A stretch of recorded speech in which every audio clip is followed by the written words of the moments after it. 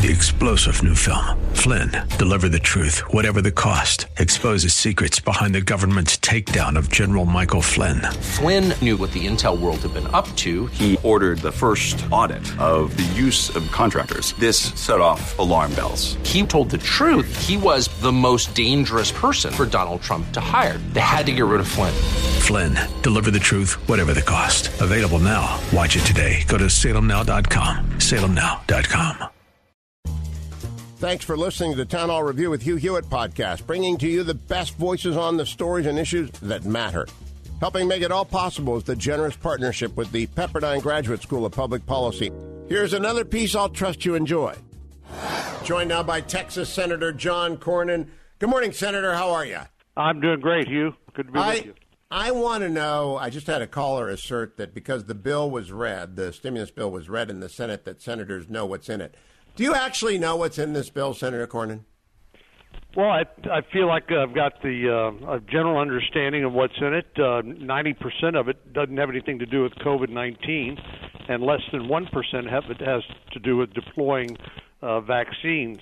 And so this is a Trojan horse, Hugh, for a lot of the left's agenda that they couldn't otherwise pass through Congress. So, yeah, I understand that much. Last night I read that half of the San Francisco city budget is going to be covered by this bill. And I kind of sat there stunned thinking, did it get down to that level of detail? Is it that granular that cities know how much money they're getting? Yeah, this we earlier in March of last year in the CARES Act, we appropriated money for state and local governments to try to help them with their COVID response and to, in part, make up for the reduction in sales tax revenue, which is an essential part of their tax base.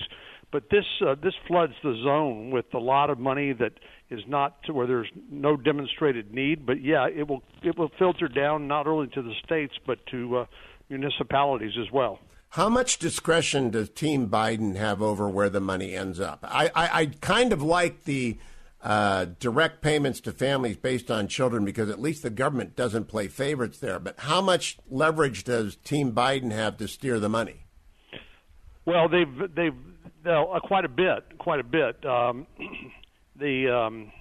You know, as you point out, the direct payments to individuals is not something that they will be have much impact on, but the money that goes to the states and local governments, health care, schools, and the like, will be basically controlled at the local and state level now once the money has been appropriated. Now, Senator, I got to ask you as well. Joe Manchin, your colleague, said he wasn't going to change the filibuster, and then this week he's made comments indicating that he would. Have you talked to Senator Manchin about whether or not he's backpedaling on his commitment to keep the filibuster rule intact? Well, Joe Manchin's a nice guy, and everybody likes Joe, but he is being very vague about what his intentions are, and frankly, I don't really have confidence that when Chuck Schumer really puts the hammer down, that he's going to be able to withstand the pressure. I hope I'm wrong, along with Senator Sinema, both of whom has said they oppose the elimination of the filibuster. But we've seen that when push comes to shove, he'll vote, and Senator Sinema will vote for this $1.9 trillion Trojan horse. And so I don't have a lot of confidence. Is there permanent? See, I'm worried about H.R. 1, Senator. I normally don't worry about H.R. 1 because it won't get 60 votes in 1,000 years. And so I tell people, yeah, it's just a symbolic thing. But if he changes his mind, then H.R. 1 it's an unconstitutional bill. But are you actually worried about H.R. 1 now? Well, I am. I think that, a lot of this would not ordinarily be, you couldn't pass it through the budget process, but you're right. If we eliminate the filibuster, 51 senators or 50 senators plus the vice president could pass it. I am concerned about that, and believe me, we'll fight it with everything we've got, but I am concerned. Now, in terms of following up, we're going to have a tough cycle. Your colleague from Missouri announced yesterday, Senator Butt, that he's gone, joining Portman and Toomey going out the door. It looks like Ron Johnson's going to retire. You've run the NRSC before. How do we pick up the 2 seats we need if we're going to have so many retirements? Well, we got to recruit good candidates, and I know that Rick Scott from Florida, who's the current chairman of the Senatorial Committee, is working hard on that along with Senator McConnell. I think there's some good candidates that have already come forward, and but obviously when you have an incumbent, I think that represents some vulnerability. Missouri has been trending more red, as has Ohio. Pennsylvania always seems to have a way of breaking your heart, and Pat Toomey will be a big loss there.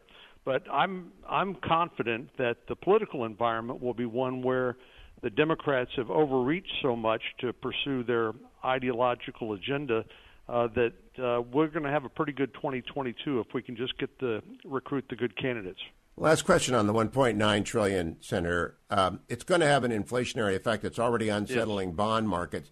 Has anyone really got their arms around how much money? This is the largest appropriation in the history of the world.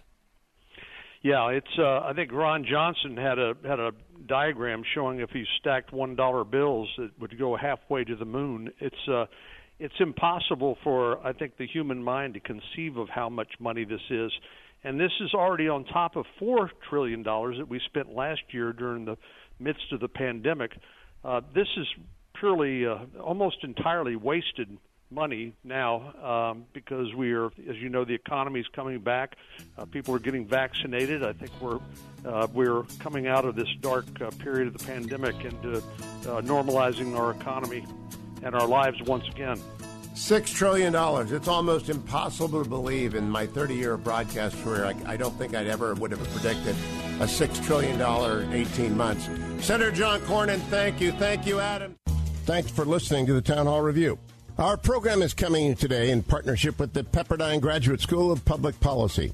It's America's most unique graduate leadership programs offered on Pepperdine's breathtaking campus in Malibu, California. Learn more at publicpolicy.pepperdine.edu. If you're enjoying the podcast, please tell a friend to go to Town Hall Review and sign up as well today.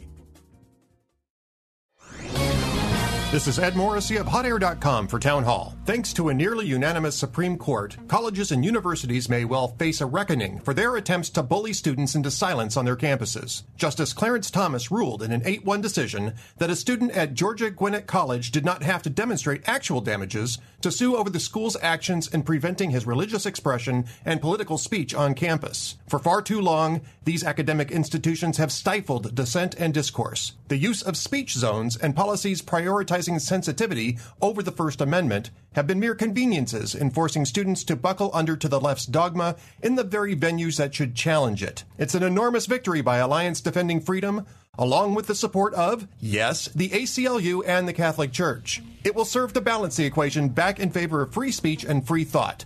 Speech codes and enforced dissent will now have real cost to academia. Perhaps we may yet see a new dawn of freedom on our campuses.